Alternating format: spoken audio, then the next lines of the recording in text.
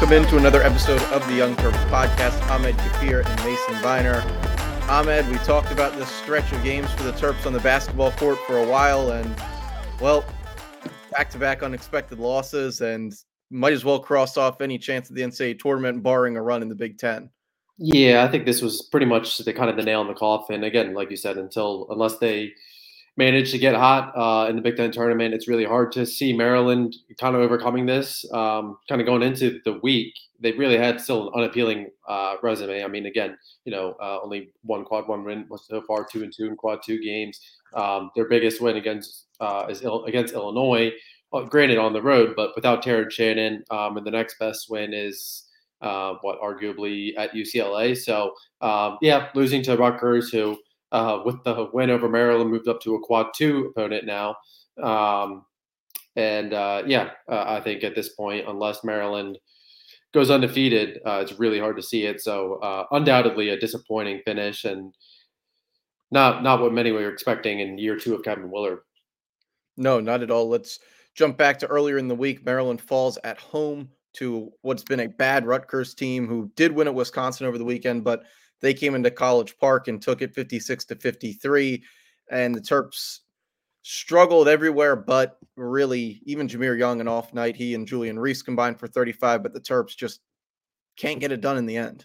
Yeah, it was just, I think, kind of going into the matchup, I think a lot of people expected, probably an ugly offensive game and good defensive game, just kind of given what both teams did. But like you said, an uncharacteristic bad night from Jameer Young, finishing 3 of 17 from the field there.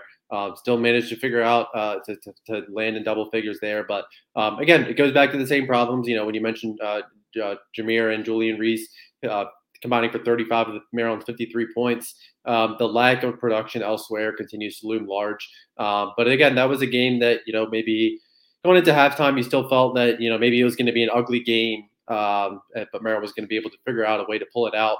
I think a lot of people just kind of had that gut feeling for Maryland when they're at home, but unfortunately, Rutgers took advantage in the second half and never looked back. I believe the final 15 minutes they led.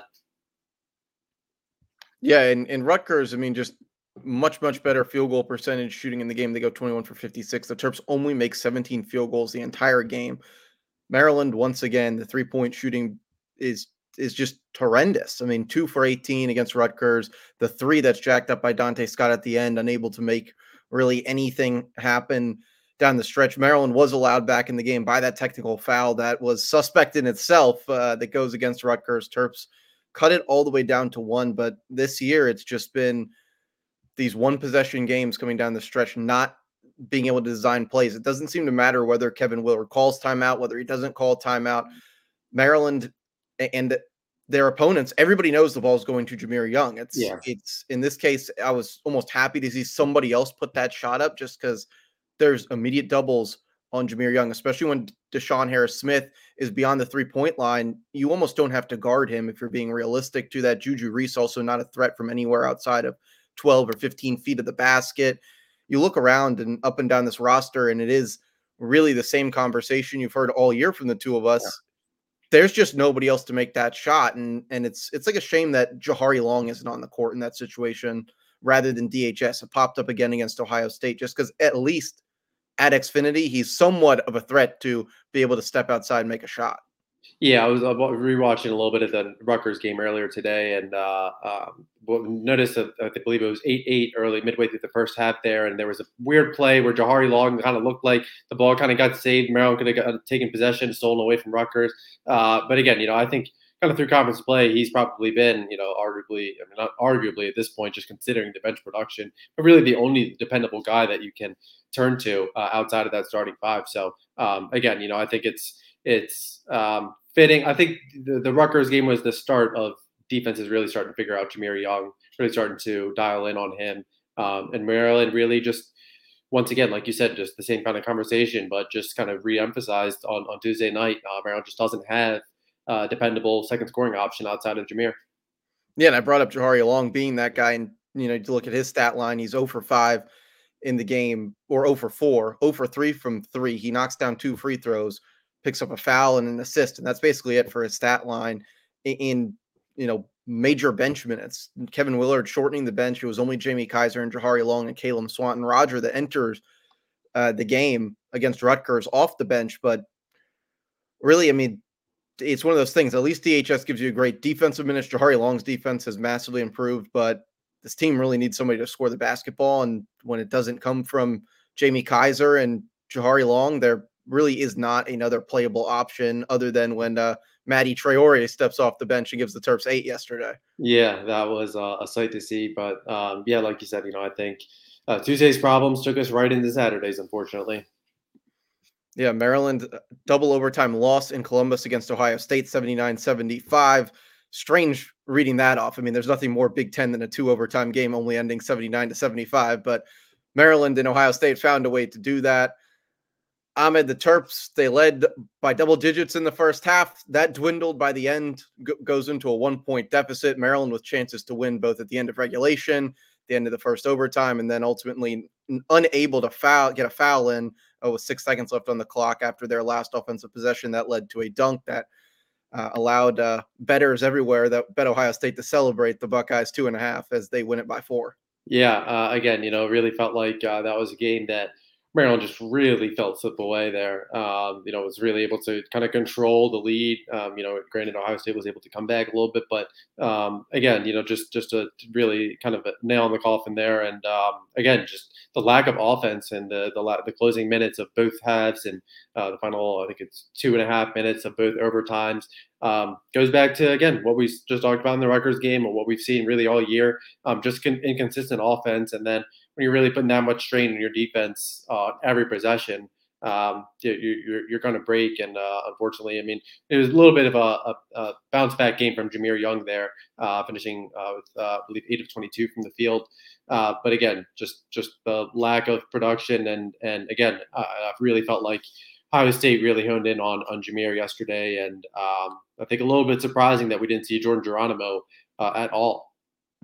Yeah, the Terps, not finding or not having Geronimo out there led to Matty Traore obviously getting more time. Caleb Swanton Roger also enters the game. But when you look at this one, the only thing that you have to stare at if you're a Maryland fan is the free throw shooting from the Terps, especially down the stretch. 2 huge misses from Dante Scott, 4 misses and 2 separate stints at the line for Juju Reese. Really stole the game from Maryland. I mean, when you look at it, you said it was game that Maryland let slip away. It's one that I look at and talk a lot about unforced errors all over sports. And this was just a game riddled with unforced errors from the Terps, who had multiple chances in both overtimes to take 2 possession leads. They get to the free throw line. They can't take the lead back at multiple times, can't extend it at others. And this one stings. Yeah, absolutely. And again, I think this one was really the nail in the coffin. I mean, the Rutgers game, I think, was kind of, again, that was kind of, you weren't able to really come back from that. Very similar to how Maryland isn't able to come back from those early November non-conference losses. But again, I thought that this was a game for Maryland, especially on the road, to be able to get right. So to be able to see your fifth-year forward missed 2 crucial free throws in the final minute, like you mentioned, and then Jameer Young, Julian Reese, just missed opportunities. But again, just kind of perfect picture of what this season has been for Maryland so far. Yeah, and the Terps unable to really clamp down on the defensive end. Bruce Thornton has really solid game for the Buckeyes. He goes 10 for 20, picks up 24 points. But it felt like one of those games as it extended, you were just waiting for Maryland to do something to pull away. All those opportunities with the ball and the lead to extend it, and the ball never went in the basket. They never had that high screen dive look at the end, which they've been so successful with, getting Jameer Young free to the basket, getting Juju Reese a touch inside where he can get fouled or make a shot. But ultimately, those are the plays that have worked. And when Maryland needed something to happen, it felt like they were so afraid of Jameer Young getting in that double team situation 35 feet from the basket that they didn't really push the pressure towards the hoop. And you heard it on the broadcast multiple times as well. Maryland's in the bonus. They need to take advantage of these next, 4 minutes before Ohio State catches up foul wise. And for a minute or two, Maryland had that pressure going towards the basket, but you see the errors from DHS, Jameer Young at times, Jahari Long, driving to the basket and never there's no driving kick because nobody wants to put up a three on this team. No one's a threat to make that shot. So it's almost drive it until that triple team comes, ball gets stolen. And Ohio State, credit to them on their adjustments from Chris Holtman's staff just to break really, really hard going the other way. We saw it yet again from Maryland, not necessarily being able to recover going back on the defensive end after turnovers. And one thing piles into another. And on the road, you got to make those foul shots. You have to take those opportunities. Terps, I mean, you can almost consider it a gift. They probably got 6 or 7 really to put the game away between the end of regulation and overtime. And you don't take any of those, and you can't look at anybody but in the mirror with this one. Yeah, again, I think that's kind of a perfect summary of it. And then again, I think Maddie, again, with the lineup switch, I thought, he looked well and or looked good in his limited minutes. A little bit surprising for a lot of Maryland fans, and then he didn't play the final 12 minutes of the second half. Didn't see him in either double overtimes. But again, you look at it's always going to start with your top dogs, and especially with the missed free throws. Again, it's just missed opportunity there. And again, just kind of going back to the lack of offense in either of the halves there. Again, Maryland needs to figure out a way to find something out of Jameer. And it'll be kind of interesting to see, obviously, with, I think, the season kind of decided. Obviously, I think, Maryland's going to have a chance in Big Ten tournament, like we mentioned at the start of the show. But it'll be interesting to see, how Willard, whether he adjusts and kind of gives Jimmy Kaiser, Deshaun Harris-Smith, John Lamoth, who drew feedback or drew good criticism from Willard a couple weeks ago. But we haven't seen him really since the conference play heat up. It'll be kind of interesting to see if we see any more tweaks to the rotation, to the lineup, to try and get some of these younger guys going a little bit. Yeah, I was surprised that Traore didn't really get time in that stretch. I thought he played well. He moved through the offense well. He was kind of aggressive at certain times with the basketball, which really helped to have somebody down there. And, he also still looks a little bit uncomfortable playing the game, getting up and down the court. Defensively, it's not there. Didn't rebound that well in his time. But with Juju struggling the way he does, with Juju the way he plays now, because it seems like he's desperate to not foul out of the game, which is something that I take a bit of issue with when the game's in those moments where you can sell out to try and block a shot and you might get a foul called on you and foul out. That's the play. I mean, if he's the only big man out there, if Jordan Geronimo is not in the game to also defend the rim and Dante Scott's at the 4, or you're playing a 5 out almost at that point, you got to sell out eventually. Eventually that timer's got to go off in his head where I've got to commit to make the play. We need to stop the other team, or I at least have to make them make foul shots, whether I'm not going to be out there the rest of the time, especially in a double overtime situation. But credit to Traore, a guy who doesn't really get any minutes, averaging, I think it was like 0.6 points per game coming into it, to go out there and produce for Maryland, give them something offensively from that 4 spot and play the 5 in Big Ten play. All those minutes have been going to CSR. I like what Willard did with that. I think offensively it was a benefit to the team, but you mentioned it. Now it's about the rest of the way. Do we see, I mean, Noah Bachelor, you almost have to consider at some point. So are they trying to still evaluate there? I don't think there's much to, but is he going to get time? Is John Lamoth going to get time? Like what is going through Kevin Willard's head right now? Because he's certainly not really giving us the answer in those post-game press conferences or on the radio or anything like that of really what the personnel decisions are to this point.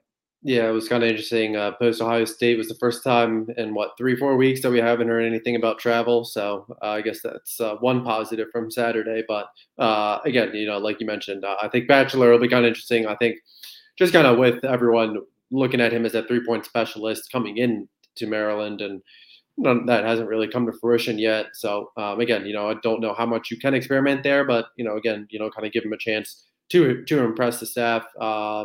That will be interesting. But again, I think the bigger the storyline the rest of the way will, what does the effort look like from a lot of these guys? And I think again, Jameer Young and Dante. I think Jameer especially, they're looking to get to the pro level, obviously. So how does that all mesh together? How does the locker room? How does that all come together? So I think that's going to be a much more interesting storyline to follow over the next 3-4 weeks. Yeah, and I'll point this out too. It always feels like this team is one of those that you just feel like if there was more time, something would go right, just with the level that they're playing at on the defensive end. They have so many opportunities. I believe does that take them down to 1-6 or 1-7 in one possession games this season? It's like if they had one more guy, if they had, more time to figure something out. And at this point, that clock has kind of run all the way down. It's not seemingly it's not going to happen. They're not going to find the one guy who gets the hot hand. You're not going to get that, coast to coast runner to fall at the end of regulation. It just for some reason the ball is not bouncing in this team's favor. And this one's one that you almost put into the other category that if you just did the basic things, you would have won. But it's so like bothersome with this. Everybody wants to talk about Hakeem Hart and Ian Martinez, but I'll even put it out there. We're 14 baskets, 7 baskets, somewhere in that range away of having a completely different conversation right now with the same guys on the team, not with any hypotheticals applied to the situation. It's been disappointing. It's got to be disappointing that locker room now to know that time's really running out. It's going to be really interesting. I think a real test of what Maryland's got going forward, how certain guys, especially the young players that are going to be here next year, play out the rest of this season. And if they can find a way to steal a couple games and maybe have something going into the Big Ten tournament rather than just needing to go on some insane run from the 11 or 12 spot in the league. Yeah, exactly that. I think again, Maryland will have a chance coming up with Iowa, Illinois coming to College Park to maybe salvage some respect, but we'll see. But I don't think either of us are really expecting a crazy environment inside of Xfinity off the heels of just both this season and this past week. So we'll see. It's anyone's game now. Yeah, I mean, you look at that Rutgers game the other night. A lot of empty seats out there. I'm interested. 8:30 on Valentine's Day. That'll be the new excuse. It was Valentine's Day. That's why nobody showed up to Xfinity. But with all that being said, and just the way the crowds have looked this year, it is going to be an ugly stretch for Maryland basketball. And it's goes with one, the quality of the opponents. It really isn't there this year in the conference. And two, fans are just checked out with this team. It's one of those, if the season ended tomorrow, I don't really know how many people would really expect to see much from the rest or really care at this point. Yeah, I think at the vast majority, are just kind of looking for the season to be over at this point. From a fan perspective, I mean, there's nothing. It's not like it's an appealing style of basketball right now. It's Jameer hero ball, and offensively they're challenged, and it's not like they have postseason aspirations right now. I mean, talking about a team that I wrote a week ago. I did like a roundup. I think only one outlet had Maryland projected to have to host an NIT game. The other two had Maryland traveling, and then they lost at Rutgers and at Ohio State. So, I mean, it's pretty hard to kind of get up right now. So, yeah, I don't blame the apathy. Yeah, let's flip it over to the football side with that. A lot brighter these days with Maryland football, Ahmed. Yeah, I think obviously Mike Loxley and company, they did a really good job. And signing day was this past Wednesday. Was able to ink through the last three members of the 2024 class. So we had a nice little surprise on the third one. Yeah, Dimitri Nichols commits to the Terps, flips from Auburn on signing day. Maryland digging into Florida again and picking up another piece of the defensive line. Yeah, so this one, defensive line, was a big need for Maryland, obviously, and I think kind of going into, and I mentioned actually on the last episode, as of last episode, I no longer expected Maryland to look at the portal. That was because there was potential target on the D line in the portal. There didn't really sound too serious, and then obviously did not materialize. So then it sounded like the efforts kind of reshifted there. Michigan State was involved with Nichols down the stretch as well. But the relationship between Brian Williams and Nichols, that helped a lot there. Nichols, he had previously been on campus before, so there wasn't a complete lack of unfamiliarity there. Again, that relationship between Nichols and Brian Williams, that loomed large. And then again, Maryland had that need at the position, so it kind of all came to fruition. Really sounded like it was the last maybe 36 hours, but I was told Tuesday he gave the staff his commitment Tuesday night, and then Wednesday morning it was 100% done deal. Went on to announce at 9 a.m. that day, and yeah, that's a big win. Obviously, with Nichols, Kevin Humes, Smart, McIntosh, kind of addresses a lot of your biggest and looming needs on the defense side of the ball.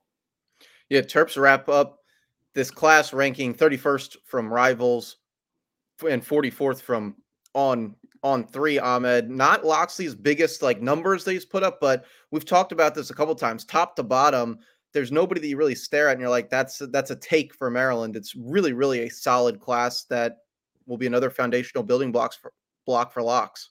Yeah, again, I think that this class, really from top to bottom, just really addressed needs. I think Ben Page actually commented on I did a poll grading the class, and Ben Page was the one to really highlight that this was a foundational class, which is 100% true. I mean, you look at the offensive line and all, look at these guys in 2-3 years. Shamar McIntosh, I think, is a guy who's going to come in right away and make an impact, but I could see him, being a Glenn Miller type in year 2 or year 3, year 4. So I think there's a lot of these guys that when all is said and done, a lot of these guys are going to be able to materialize. And then again, the offensive line, that was the area they really needed to just rebeef and retool. And, every Maryland fan, I mean, we can all look back in our memories and look back and remember when Maryland first made that transition to the Big Ten. And, we all remembered it starts in the trenches. And, Maryland's kind of at that point where you just got to rebuild, got to develop so that every year you're not going in and you don't need to get, at least 2, probably 3, possibly even 4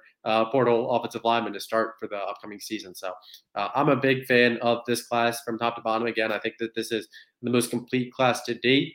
And I think I've said it probably 3 times on this show, but I'll say it again, 2025. I think Mike Locksley and company have a chance to go out with a bang. Yeah, and the Terps hard at work already on those 2025s. Ahmed always with the coverage over on Inside the Black and Gold with what Locks has cooking for 2025, and DMV just with another great class. And it's Maryland's time, NIL wise. It seems like things are rolling, and the Terps are there to compete not only on the field, but they're continuing through the NIL era, battling it out on the recruiting trail as well.